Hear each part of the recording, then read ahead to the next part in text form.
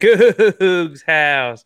All right, y'all asked, we got answers like how hot is that hot seat? What is the big deal with the Big 12?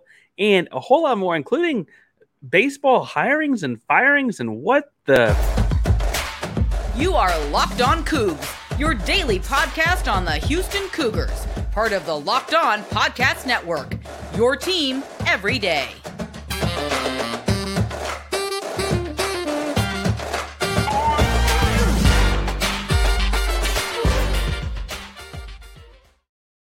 Welcome to Locked On Cougs, the daily podcast all about your Houston Cougars.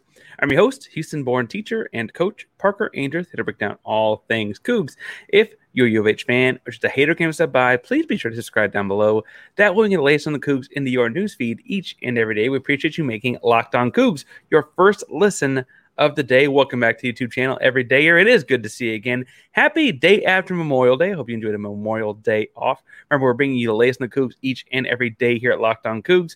We are doing a giveaway every 250 subscribers, so make sure you hit subscribe down below to get us there, and then like and comment to make sure you're in the contest. At 1250 we're giving away, and we're dangerously close to 1250, a hat just like this, Cougar Paw, Locked On, all that good stuff, Nike Dry Fit hat, good for on the go and cheering on the Cougs and showing off your Locked On swag. If you're looking for something to comment about after this episode and you're kind of twisting and turning after all the different angles of the Mailbag Monday on a Tuesday episode and you don't know what to say, tell us if coffee is really just a bean broth. All right, so today's episode, we're going to do answering some questions from the audience. Remember, you can always email locougspod@gmail.com if you have questions, comments, or concerns, or you can like and comment on the videos. You find me on Twitter at Painsworth512, PAINSWRTH512. Also ask questions. We got a handful of questions in this week, and some of them are interesting enough to pull out. One of them is actually from last week when we did this, and I didn't get to it in last week's episode, so I want to make sure I saved it. That one, I believe, is going to end up being in the second segment. But first, let's start off with Alex in Cyprus. Alex asked, what do you make of Dana Holgorsen's hot seat talk heading into the Big 12? How hot is his seat really on a scale of 1 to 10? So I guess we should probably start with the original quote and back up here a second. Now, he said that there ain't no bleeping hot seat in my mind. He actually said it, obviously. Actually, more specifically, I should say, he told The Athletic that we won 20 games in 2 years. We won bowl games in back-to-back years. He has 5 years left on his bleeping contract with a possible buyout.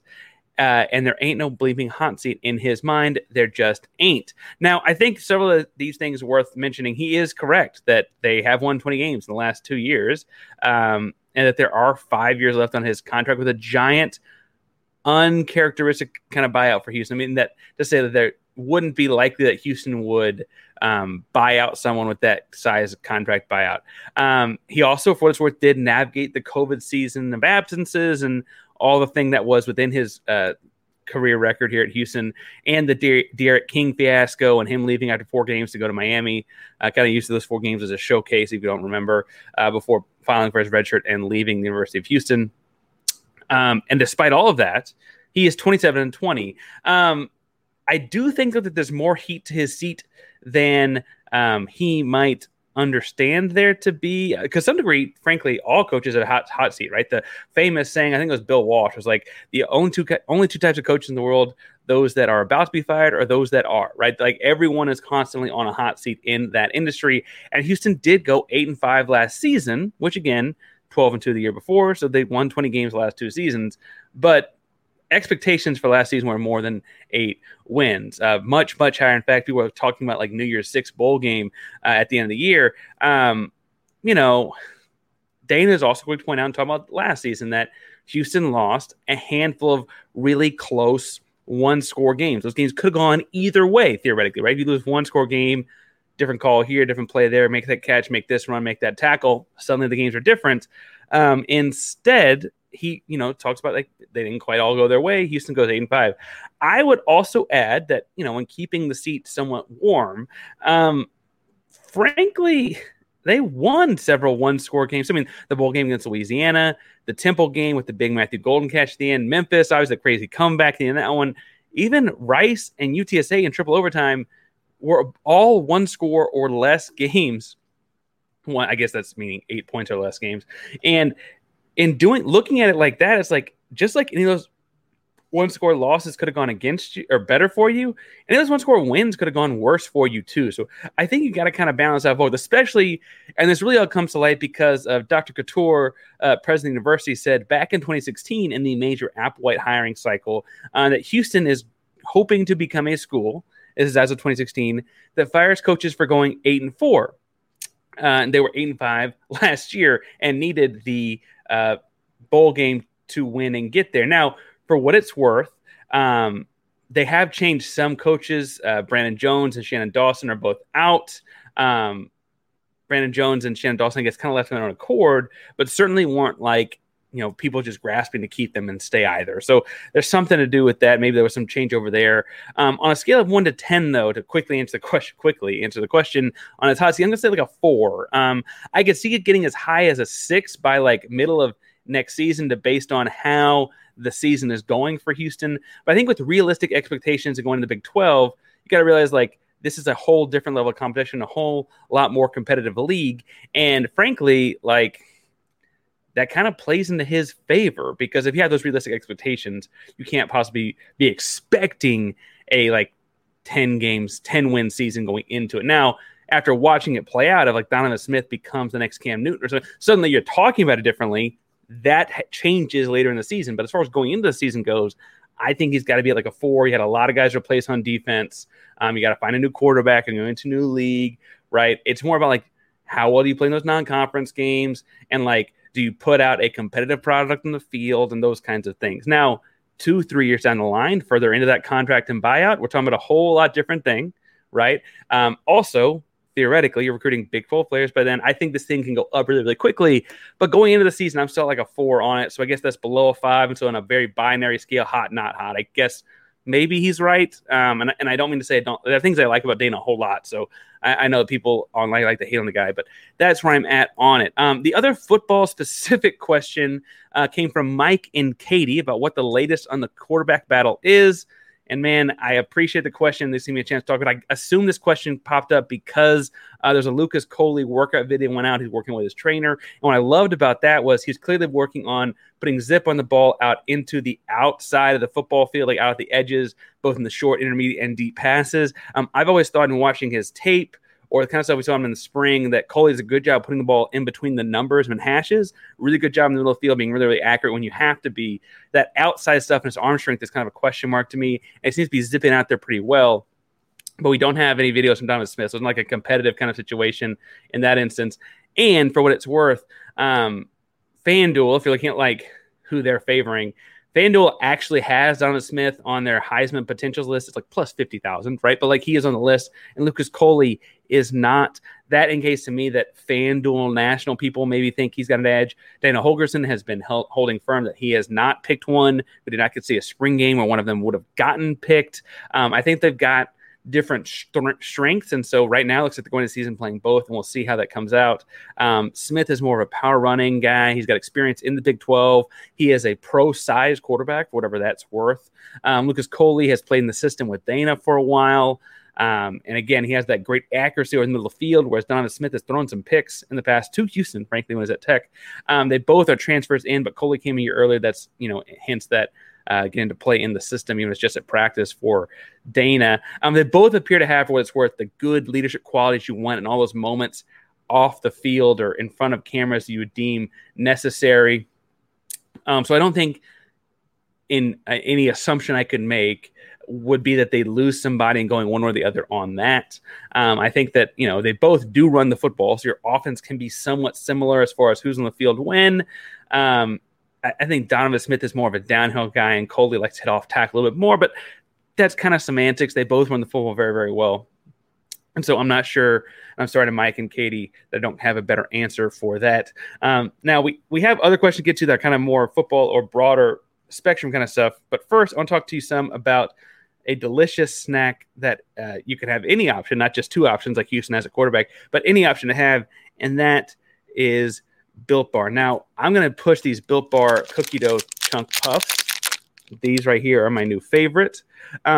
But I'm going to tell you that if you're looking for a delicious snack and don't want all the sugar and calories and you need to the best tasting protein bar out there, you got to try these Built Bars. They're healthy and taste amazing. But what makes them so good? For starters, they're 100% covered in 100% real chocolate. That's right, real chocolate. And they come unbelievable flavors like churro, peanut butter brownie, and cookies and cream. I'm not really sure how Built does it, but they have all of these great flavors and amazing macros. 130 calories, 4 grams of sugar, and whopping 17 grams of protein in most bars. This bar itself, my favorite, has 160 calories.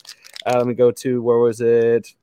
8 total sugars and 15 grams of protein in this cookie dough bar each morning. It's great to grab on your way out the door for breakfast. Highly recommend going to built.com and getting some, or if you can't wait that long, go to your local Walmart or Sam's Club today and get your more specialty and specific flavors at built.com. That's right. You can go to your local Walmart today, walk up to the pharmacy section, get a 4-bar box of flavors like cookies and cream, double chocolate bar, or coconut puff. You can also go to Sam's Club and get a 13-bar box with hit flavors like brownie batter puff and churro puff. Thank me later. Go to built.com. They're just the best things. Built.com. All right. So I will say, in looking at some of these other questions, the only other one that kind of ties it all for a nice transition moment to football will be one from Marcus in Houston. Marcus asked, why do you always focus on – this felt like a dig, Marcus, for what it's worth. Why do you always focus on conference expansion? Houston's in. That's the conference. Leave it. Now, admittedly, part of what Marcus is saying here is correct. Houston is in the Big 12. Kind of no matter who else joins it for the next few years. And that's just the way it's going to be, kind of regardless of what else happens. Now, my quick explanation would be, honestly, that's what you guys watch. I can pay attention to what you guys are watching. I watch the clicks, I watch the comments, I watch the whatever. You guys tend to watch these things more about the conference realignment. I think there's excitement about the conference as part of that, honestly. I think there's some excitement about where Houston could be playing. And so that's why I talk about it so much, Marcus, is because y'all seem to like talking about it. Y'all comment on it more, y'all watch it more, y'all listen to it more. That's why. I don't mean to spill the beans on how these things are made, but if y'all are watching it more, y'all don't watch the baseball clips as much, so I don't talk about baseball as much. Really, that's how that goes. But second, I will say that I think this directly impacts the growth of Houston athletics, right? The bigger brand and market will bring in bigger dollars by the 2031 deal, right? We talk about the Big 12 has the deal from 25 to 2031, it's just a 6-year deal, and they're re-upping for another one. The more teams you're adding to that means the bigger value you're getting in that 2031 deal when these are all re-upped and redone. The dollar figure is currently set at 31 million and change for the 2025 to 2031 seasons. T revenues alone, that is. So that's not counting college football appearances, New Year's Six appearances, NCAA tournament units, any of that kind of stuff. Just TV dollars, you're getting over $31 million from the Big 12. And frankly, adding key programs like Deion Sanders' Colorado program or whomever would shape that conference as well. And in shaping that conference, if you add Colorado and they make it to a college football playoff because they go to 12, everyone likes voting in Deion and wants to see Deion in the playoff or whatever, because it is a voted on thing, right? Then that adds to the total pot for the Big 12. And if you think about NCAA tournament appearances and you suddenly add the Gonzaga and UConn theory, which is one theory that is out there about adding these basketball dominant programs, you're adding more NCAA tournament units into the program as well. And suddenly those dollars are rolling in to the Big 12. That's dollars and cents. But then Houston, we know, can use those dollars and cents to make things like facilities, can do things like coaching contracts, can do things like fan experience, right? All those kinds of things can happen as well. So that all ties in the story, and that's why I care so much about who else coming to the conference, because they're going to directly impact how much money Houston makes in the conference. But it also has, and this is my third point, a direct on-the-field aspect, right? We joined the Big 12 from a fan's perspective to play better competition, right? That's the point of leaving the American Athletic Conference and moving into the big leagues, as we felt like we got left out in the 90s. It's our chance to prove that we belong in that big league level. Who's in and who's out of that conference will change who that big league level is for us for 3/4 of football season and half of basketball season, right? If the conference gets huge, as it very quickly could, right? You know that Yormark wants to go coast to coast. He's an innovative guy that really wants to dominate every single team. He wants to have a Big 12 game at every single TV slot. And while Houston can occupy that central time zone, that may mean West Coast times. That may mean Thursday night games. That may mean East Coast times, right, et cetera. If you're looking at divisions and pods and regions or other splits and divisions within a conference, suddenly you're looking at that whole thing and like, that impacts who you're playing on a more regular basis, even more, right? And so suddenly who's in the conference has a whole lot, because like if you're adding Colorado and Arizona, that might not impact Houston quite the same way as adding like Memphis would. That's a much closer team that may be more realistic in our like schedule every year, right? And so like these kinds of things do matter. And then last, I got a theory on this actually not mattering a whole lot, but bigger picture, people look at keeping Houston in Houston as the biggest problem in Houston recruiting, right? If they can keep A&M and Texas Austin and LSU out, and Arkansas even out of the nest that is Houston, the best recruiting nest in the country, then theoretically that's better for Houston's programs. And if you're adding Arizona, Phoenix, right, you can add some San Diego State, you can theoretically add some Southern California into who we're recruiting. Say, hey, we're going to be out there playing in your backyard a couple times or every year or whatever. Come play here. We'll see your family. Trust me, we'll see your family. I also worry that depending on who you're adding, they could be doing the exact same thing to Houston, right? They could be saying, oh, if we can get in that conference with Houston and those other Texas schools, we can recruit Houston and DFW, or we can recruit the state of Texas and sell those kids on playing at Arizona State, enjoying the party, but also getting to play at home so often. Now, admittedly, right, like that's maybe me extrapolating too far. Maybe that's a reason to not want these extravagantly large conferences. But I do think that that's got to have something to do with it in my head as far as like playing through what the different realistic benefits and drawbacks would be. That's really all for the football questions. And that really wasn't even directly a football question, but it felt somewhat tied. I'm trying to fit 2 questions a segment in here. So I'll talk some. The next question came from a guy named Jason in Houston. Jason asked, well, I guess I should go back to the top of the question. He said, should head baseball coach Todd Winning keep his job if the Houston Cougars missed the College World Series? I guess he sent this before they missed it. They have missed it at this point. East Carolina, or ECU, had the exact same conference, or nearly the exact same conference record. I was about to tell them that they didn't, but nearly the exact same conference record, and made it at large as a 2 seed. Again, this is Jason in Houston. Thank you for the baseball question. Thank you for listening to baseball segments. I like talking about the Cougar baseball team. They had a crazy good year. We should point out they did come up just short in a doubleheader on Saturday. They lost the second game 11-8. The tying run was at the plate when they lost the baseball game. Crazy run for the Cougs amidst all the injuries and chaos in the American Athletic Conference. They won every regular season conference series, which is the first time they've done that in any conference. It's a big accomplishment for the Cougs. They finished at 36-23, 17-6 in conference play, just a half game back from that regular season title to those East Carolina Pirates that was mentioned in the question from Jason. Again, they lost the second half of that double header to Tulane. For what it's worth, they had swept Tulane in the regular season and had beaten Tulane earlier that day. The story of baseball, for what's worth right now in the American Athletic Conference, is Tulane. Tulane had an abysmal record throughout the season, but got hot in the conference tournament and beat Houston at the gate, beat Houston at the end, and won the whole thing on Sunday. They got an automatic bid and only made a 4 seed themselves, right? Like that's the kind of season they had. I think the interesting criticism of Todd Winning on Twitter and online became very quickly that the thing that kept Houston out of the big College World Series was their non-conference resume, where they played teams like Oklahoma and got swept. Who else they have that they played here? They played Cal and lost a couple of that one. That they played a couple different teams across the board here that were kind of big time as well, but like they also got swept by UT Rio Grande Valley. It was a good baseball program, but not like a Power 5 baseball program like you'd think. Their non-conference schedule, for lack of a better phrase, was simple, was easy. Played a lot of Texas area schools, Texas and adjoining states with the addition of Cal, right?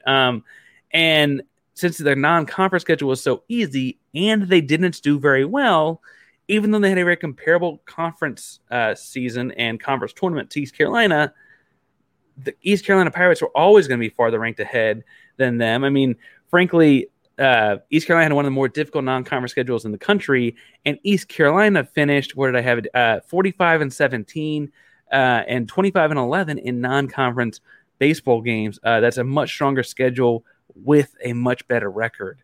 Now, I think what's interesting is between when this question was when I got this question and us talking right now, Houston has fired their pitching coach. And frankly, I think what's interesting is that they've just fired their pitching coach after a season in which they used 14 different pitchers and didn't really have a number one by season's end. They lost, I believe my count here is 5 starting pitchers. If I'm wrong there, tell me down below, but I believe they lost 5 starting pitchers or guys that would have been starting pitchers over the course of the season to injury. And I think fair or unfair here, Jason in Houston, fair or unfair, pitching coaches and managers or coaches of baseball teams get blamed a lot for these pitching injuries because pitching is inevitably going to lead to an injury. So part of your job as a coach or manager of the pitchers is to make sure you're managing things like pitch counts and innings and days rest and workouts and rehab and all of those kinds of things, right? And so bluntly, it looks like Whitting may have kept his job. And we should say, Duarte of the Chronicle reported that Whitting is keeping his job as Houston moves into the Big 12, but he may have kept his job by passing the buck there off to his pitching coach specifically, because I think that would be the ultimate criticism of this team on the field, is that because their pitchers were hurt, they kind of dug themselves in a hole where they had to score like 8+ runs a game just to win the games. And they did, and it was fun. It was a great brand of baseball. I love watching offensive baseball. But the fair criticism of Coach Whitting would be, A, the non-conference scheduling is kind of up to him. He's been here long enough to have picked that schedule. What does that say about us there, right? And then B, someone has to be at fault for not protecting the kids from themselves and having them throw. Sometimes you get bad luck, but having that many pitchers and that much bad luck kind of is a interesting, I don't know, at the major league level, you'd be firing managers. And so I feel like it's fair to say, like, the next thing down would be to fire somebody, and they did that with the pitching coach. Now, we'll point out, like, part of the reason Whitting kept his job is because it is the first time in program history that they've won every conference series, regardless of what conference they're in. That's a really, really high note to be going into the Big 12 in. Even though the Big 12 is a great baseball conference, it's a really, really high note for sure, right? Second, I think that the interesting thing is they had things like newcomer of the year. They had new face on the team from transfers and things like that. And that also ties themselves to Whitting. Whitting went out and got guys like Justin Murray from Dartmouth, right? Like getting guys to come in and make big. I mean, Justin Murray is newcomer of the year in the conference. He's a Dartmouth transfer, right? Dartmouth is like good at baseball for the Ivy League, but not like that, right? And he went out and got that guy, pulled him in, and turned him into, frankly, a weird. We talked about with Jeremy Branham a couple of days ago or a couple episodes ago about about a week ago. But he's like Shohei Ohtani light for the American Athletic Conference, right? Like he was an incredible baseball player this season. So I think that's why Whitting kept his job. We got one more question that kind of ties to 2 sports in the third segment, and I want to give it its due time. So let's jump on in and talk some about a question from Kyle in Conroe. All right. Kyle in Conroe asks, and this is so simple, I have to kind of ask a question back, but why does Houston look done in the transfer portal? That's it. That's the whole question. But Colin Connell, thank you for listening to the show and thank you for asking. I can't tell if this is for basketball or football. I can't tell. So I'm going to answer it kind of in both angles to end the show. But from a basketball perspective, Houston does have one scholarship left available. And frankly, I think it's worth pointing out that especially in May and June, Sampson is always, and he mentioned this when talking to Andy Yanez and Chris Gardner on the lunch break, the show that they do, which is a good show, good Houston-based show. He mentioned to them that like he enjoys keeping that last scholarship spot open as long as possible, quote, just in case, right? You don't know what's going to show up. And there hadn't been a whole lot of examples of this, with transfer portal being what it is, that just in case what if moment is very, very valuable because you don't know who's going to become available randomly in college basketball. It's a big what if kind of spot, but if someone, pulls back from the NBA draft, 10-pick an agent, is looking for someone in college basketball. I guess the agent thing's kind of dead now anyway. But looking for a spot in college basketball, right? You've got a spot open where other places have to kind of clear a spot up, right? Or if like Grant Nelson, the guy we talked about, it's been a while now, but he North Dakota State kid, right? He's the 6th ranked overall transfer. He's in the NBA draft process right now. He's a 6'11" power forward, and yes, he's got holes in his game. I wish he'd use his left hand more, but he creates. He finishes around the rim. He's big, strong, athletic, and shoots pretty well from distance as well at 6'11". If he were to be like, okay, my recruitment's open, Houston's got a spot, right? Whereas if they use that last scholarship right now on a guy that would kind of fit at the end of the bench as a role player, right? Like, is that really helping the cause as much as keeping the spot open to potentially add that game-changing home run type guy at a later date might be? I don't know. I think that Sampson Company have earned the right for all trust at all times. But B, I think that makes some sense because truthfully, they've got a strong rotation right now. I mean, they've got Shed, they've got Cryer, they've got Dunn, they got Wani, and they got Javier Francis. They got some freshman bigs that'll come in and fill in roles throughout the season. And I'm telling you, you're going to love Cordell Jefferson from Arlington Martin High School. Kid is so good at basketball. I know he's a guard. We got a lot of guards, and so I don't know, what his minutes will look like and all that, but he's so fun to watch. Super, super competitive kid. So I say that to say that spot being open actually makes some sense to me. Now, if you're talking about football, my mind has kind of been shifted on this thanks to Brian Smith, who came on the show a couple weeks ago. And that's kind of why I wanted to have him on the show a couple weeks ago. Houston and Dana Holgorsen have always made a living on JUCO guys, right?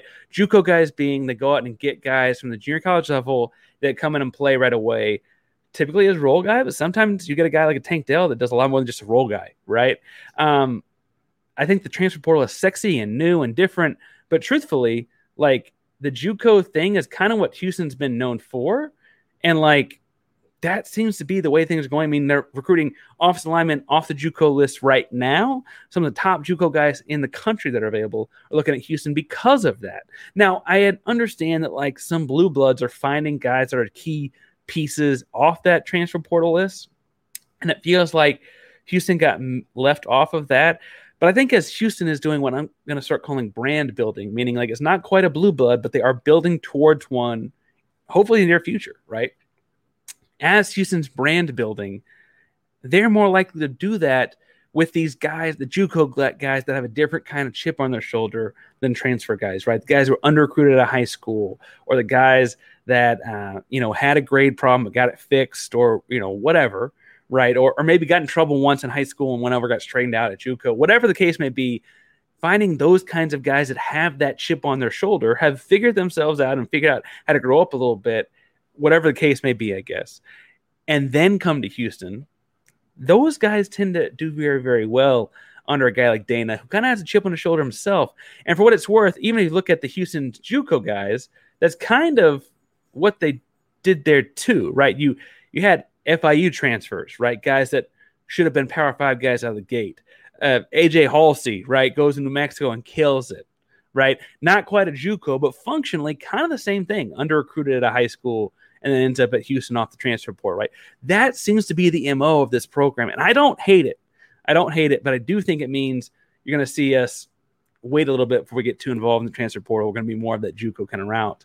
And again, if it works, going to become more Tank Dells, I might be in favor of it. Tell me what you think, though. First of all, if you asked a question and I did not answer it well, or I did not answer it thoroughly enough for you, tell me in the comments down below, or you can find me on Twitter at Painsworth512, PAINSWORTH512 on Twitter, Instagram, TikTok, all your favorite social media handles. We'll be happy to talk all things Cougs. I'll also talk Rockets, Astros, Texans, Houston Cougar, basketball, baseball, football, whatever you want to talk about all year long. You can find me at Painsworth512 on Twitter, Instagram, and all my favorite social media handles. Thank you so much for making Locked on Cougs your first listen of the day today. For your second listen, I'm going to recommend Locked On College Basketball because Andy and Isaac are having a fun time doing off-season college basketball content. We're a little bit light on the college basketball today on today's episode, but we know Houston's poised to have another big basketball season next year, and they're covering all things college basketball. So make sure you go give them a listen and subscribe. They're about to pass 1,000 subscribers if they haven't yet, so make sure you go hit subscribe with them. Hit subscribe down low for us as well. Hit like, comment, do all the wonderful things up with the podcast. Locked On Cougs is a proud member of the Locked On Podcast Network. That means your team every day.